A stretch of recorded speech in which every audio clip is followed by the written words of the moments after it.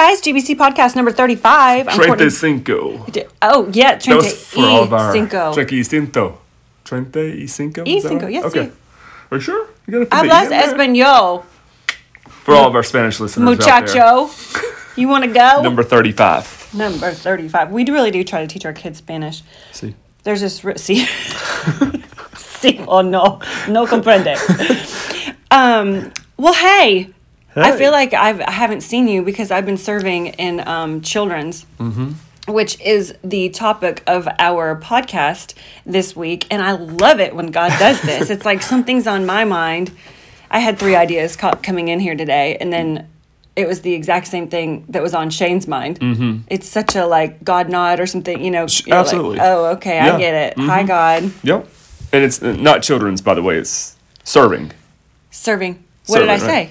Well, you said serving in children's, and that's what we're talking about today. Yeah. Oh, just you must only serve in children's. Serving in children's. Well, we just have such an awesome church here, and I always try to like explain it that it's small and people will miss you, and sometimes people don't like to be missed. Yeah. I personally want to be missed. I want you to be like, why have you not been here? Even though I mean I'm here every week. Sure. But so it's small but mighty, I would say. Absolutely.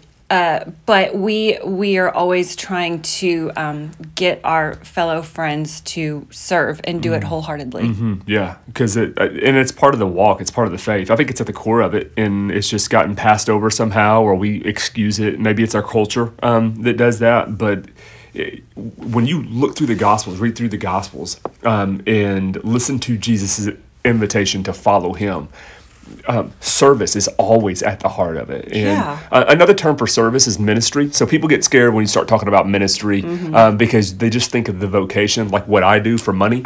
But that's not what ministry. I mean, yeah, sure, it's a form of ministry, but ministry ultimately is service. To serve somebody is to minister to them. And even think about it from other country standpoints. Like we call our cabinet members in the political office, we call them secretaries, like Secretary of State, Secretary of Defense, Secretary of the Homeland, all these. But you go across the pond and you get into Europe, and they don't call them secretaries; they call them ministers, Minister of Defense, the Prime Minister, the Minister of Health, the Minister, whatever. Well, they're not clergy; they're servants. They're public servants, and so that's what the term means: to minister, to serve. But it's at the heart of who we are. I would argue it's at the heart of our DNA, like it's in us to serve one another. God made us that way, but it's ultimately the invitation that Jesus gives us to serve. I have 2 things that I was writing down as you were talking. Something that I tell myself, because I can sort of like shy away from serving, especially in children's, because I'm with my children so much that sometimes I don't really, I just feel like I need to be the one that's getting fed, you know? Yeah. However, I tell myself all the time, put yourself in a position where you have to show up.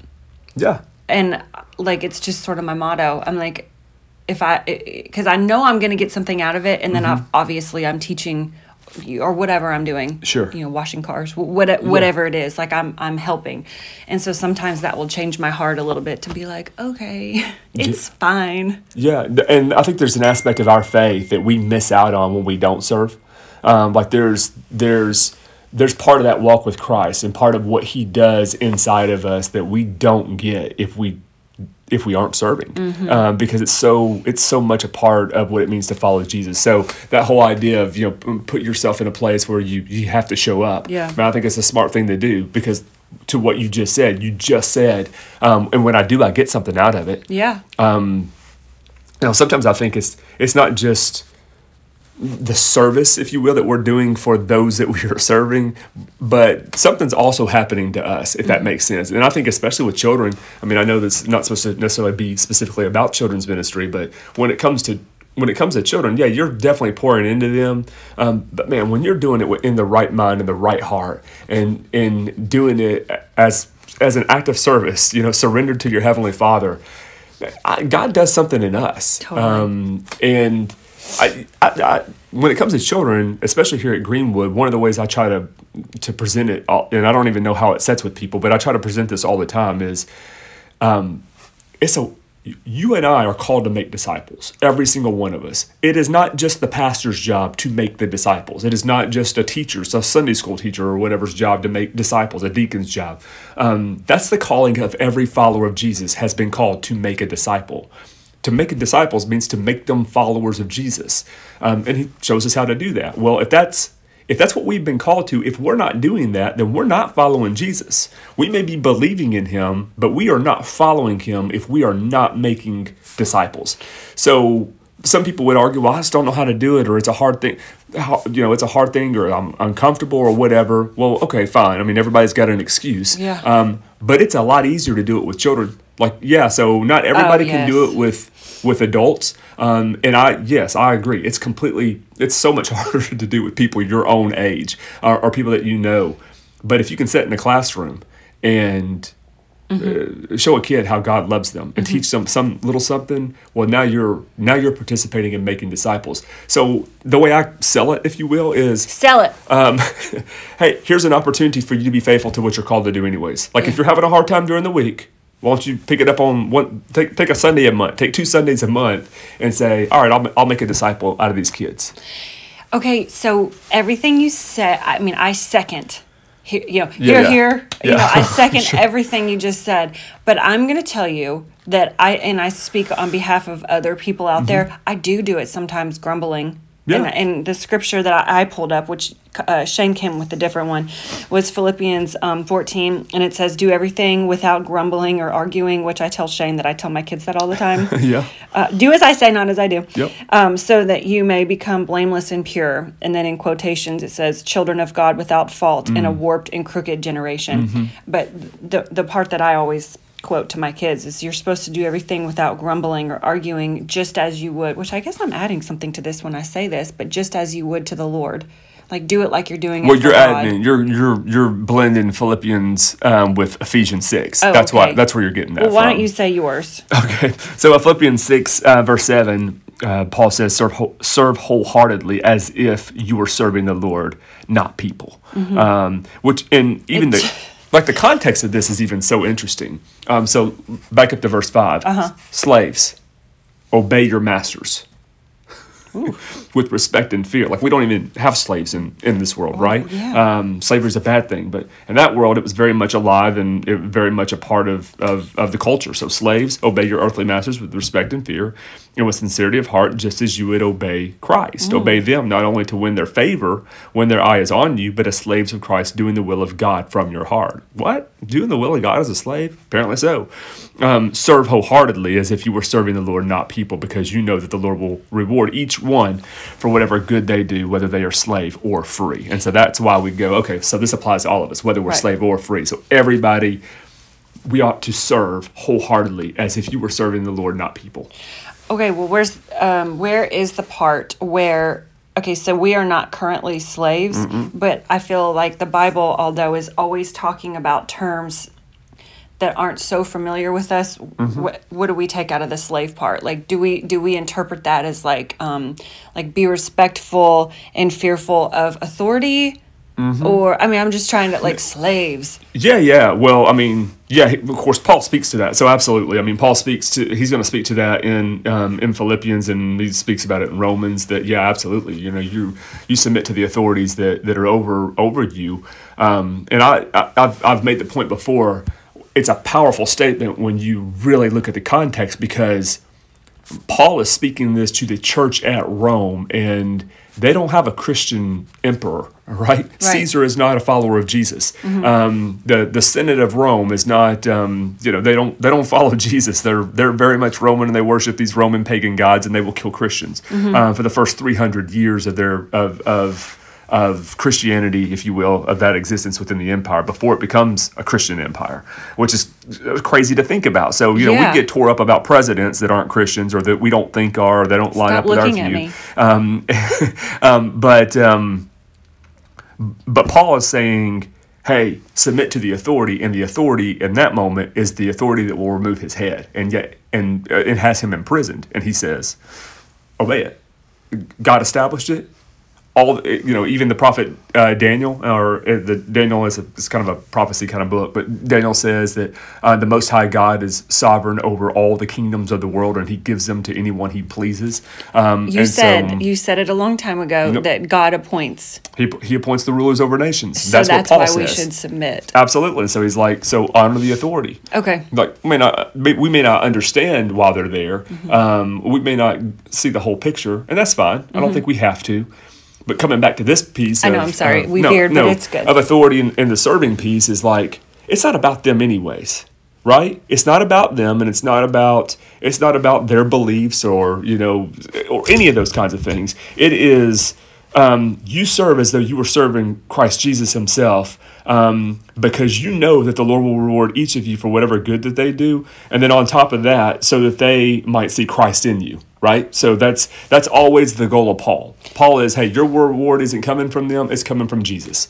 What you need you're not getting it from them, you're getting it from God. But what I want you to do, or what we're being called to do, is make God known to them through your life. Like get people face to face with Jesus, which is our slogan. Where we say it, yep. And then a couple weeks ago, or was it last week? I'm not really sure when it was, how we talked about the moon being a reflection of the sun, and that's how we should always reflect God, so that your message is always consistent, which I appreciate.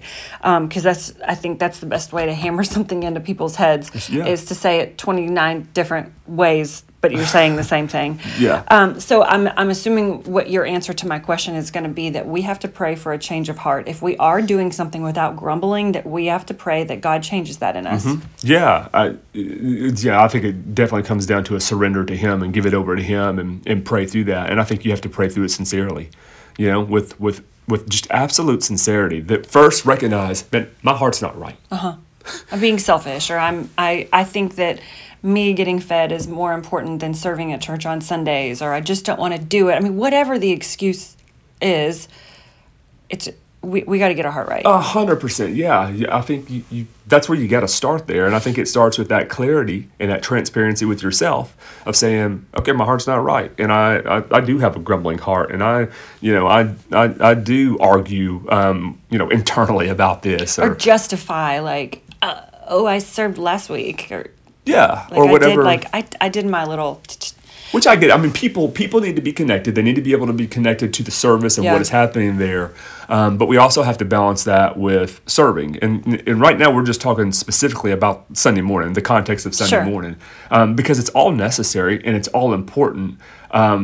It's just finding that balance, right? And not neglecting one for the sake of the other, regardless of which way that goes. But we weren't meant to be consumers.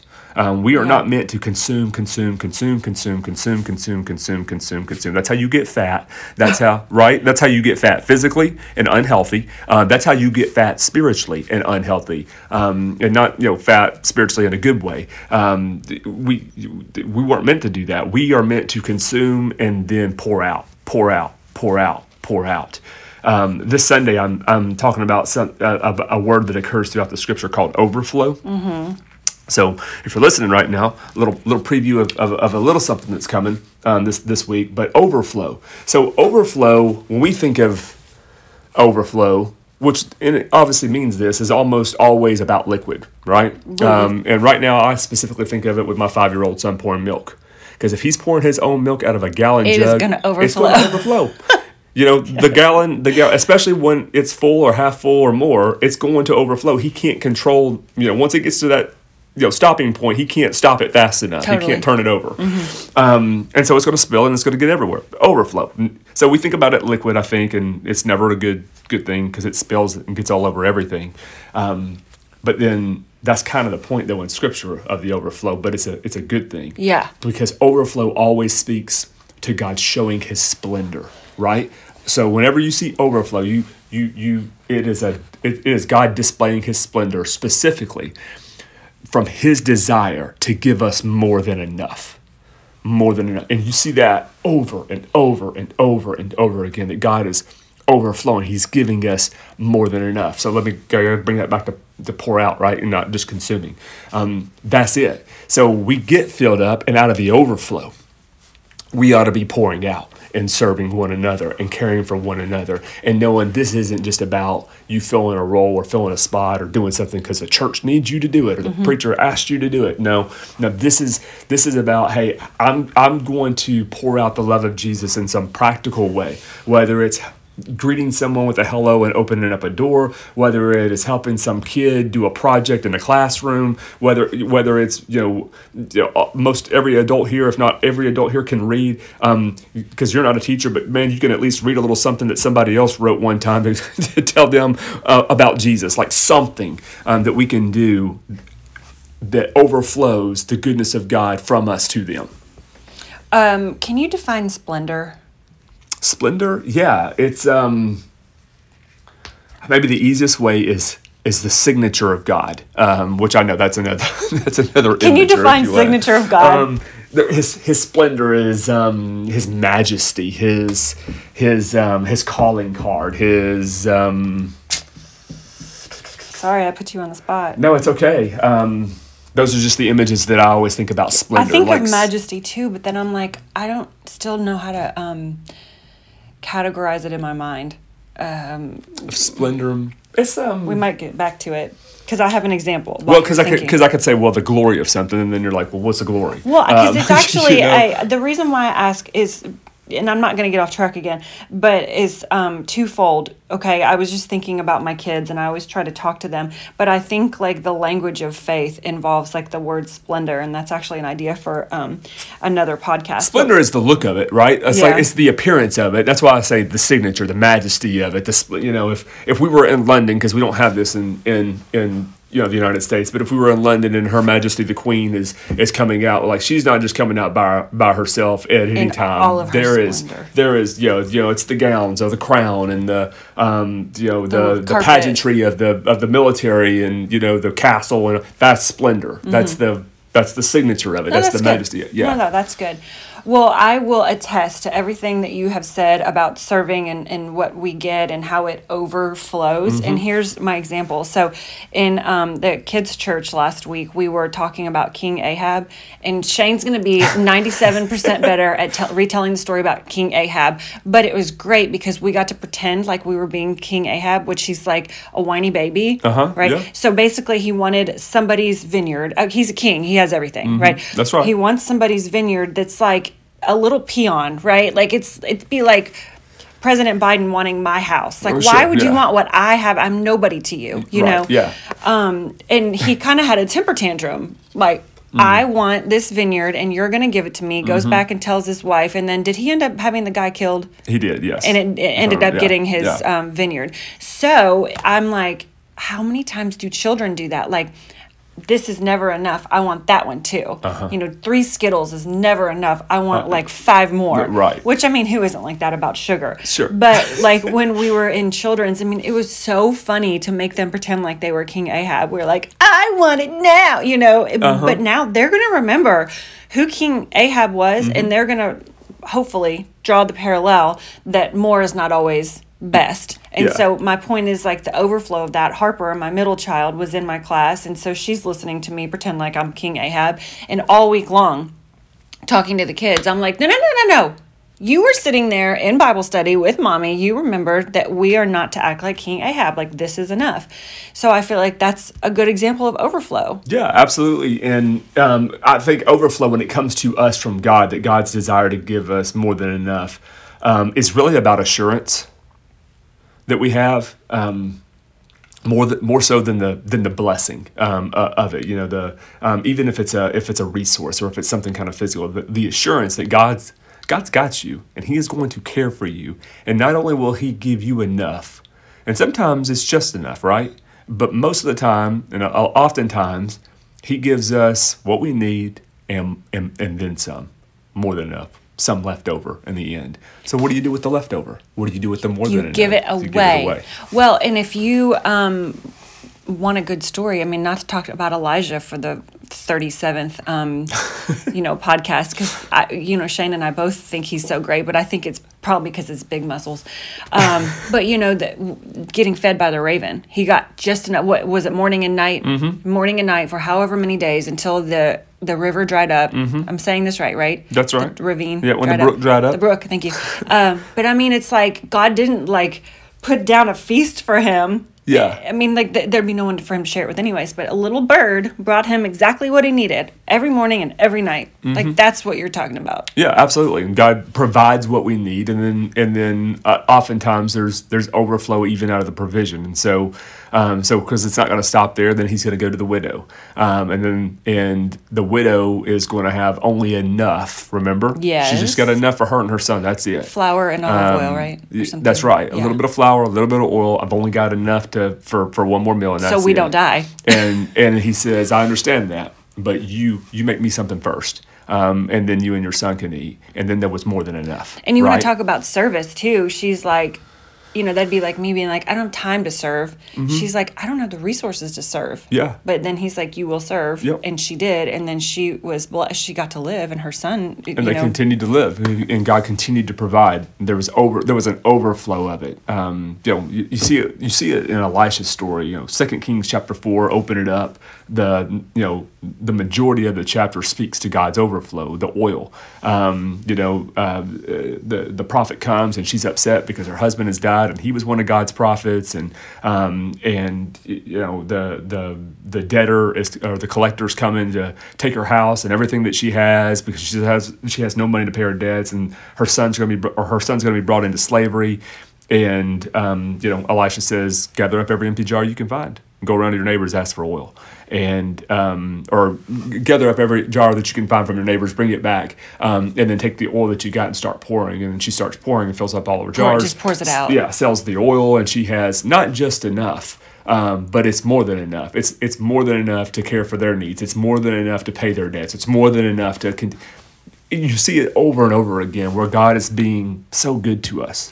And again, Shane, like talking about the oil and the jars and all the stuff that seems so ancient and far away. And when you read the Bible, especially if you haven't cracked it open in a long time, you're reading it and you're going, what is this? We don't have oils and jars, and we just go to Kroger and get the oil and pour it out, and it's fine. Right. But I think if you literally like close your eyes and walk by like the blind faith that we are called to walk by, then you start to experience the oils in the jars. Absolutely. And sometimes I feel like people have to learn it the hard way because they can't appreciate it, they can't see it that way, and so sometimes God will show you the hard way, and God will show you, well, let me take this from you, and you'll know that I give it to you. Let me take this away, and when you don't have it anymore, and you call on my name to get it, and you get it back, then you'll realize, it's not the way you think it is. I am providing it. I'm just providing it through Walmart, through Kroger, through Target, through the farmer. I'm still providing it, and I'm still giving you access to it. You just don't see it that way, and so there's warnings all throughout Scripture, even when it comes to that be careful that you don't think that you did this work by your own hands or your own wisdom. And God warns David even with that. All right, so if you like what we're talking about as far as overflow, make sure that you go to the YouTube channel and listen to Shane's message from last Sunday. And No, from this Sunday. Oh, this is a preview. Overflow is just going to be part of what we're talking about this Sunday. Okay, so the reason why I said that is because I was serving. I was in children's teaching about King Ahab, so I have yet to listen to Shane's message yet, but I will. Don't worry, because I always do. Okay, so show up to church then, and there's another reason why you should just show up. Fried chicken this Sunday. It's very Baptist of us. Are we doing it outside? No, it'd be too cold. We'll do it back here in the fellowship hall. And we'll pile in. We've got the crew kind of set up to reset the room so that there's tables and chairs out, and we're gonna have fried chicken. Hey, and this is something you just have to show up. Like, it's uncomfortable. Yeah, you're not going to know people. Yeah, it's going to be church talk. I mean, you know what I'm saying? That's the whole thing about fried chicken is it's pretty easy to get to know somebody over a piece of fried chicken, I feel like. You really? Sure, why not? Give someone a good opening line, Shane. What if we have some socially awkward people listening? Just say, man, this is some finger-licking chicken. And just start with that. Finger licking good. Okay, I was hoping you would say something way more original than that, but sorry. Well, I mean, it's kind of funny because it's not whoever brand finger licking chicken is. Is that Kentucky Fried Chicken? Yes. Yeah, it's not Kentucky Fried Chicken. So you know me, I don't eat stuff like that, so I don't know. And I'll tell you, it's not Christian chicken either because Chick-fil-A ain't open on Sunday. Chick-fil-A, I know. I know my kids are always so upset about that. Okay, yeah, so we have, the fried chicken. But here's the thing, guys. Shane always gives us such a good message that even if you are a little socially awkward and don't kind of know what to say to these church folks, you get to talk about what Shane just talked about. Because I know in my own marriage, sometimes we're coming home or we're eating lunch afterwards and we're like, did you hear him say blah, blah, blah? Like, how did you take that? Or how does that interpret? So, I mean, it's good conversation. Okay, and serving. And so I just want to bring that back home. That we are to serve and do everything like we are doing it for God. Absolutely. Serve wholeheartedly as though you are serving Christ and not people. And then in a separate scripture, do it without grumbling. Do it without grumbling. Okay, Stop guys. your complaining. Hey, if you like this podcast, send it to your friends. Thanks. Have a good day. Bye.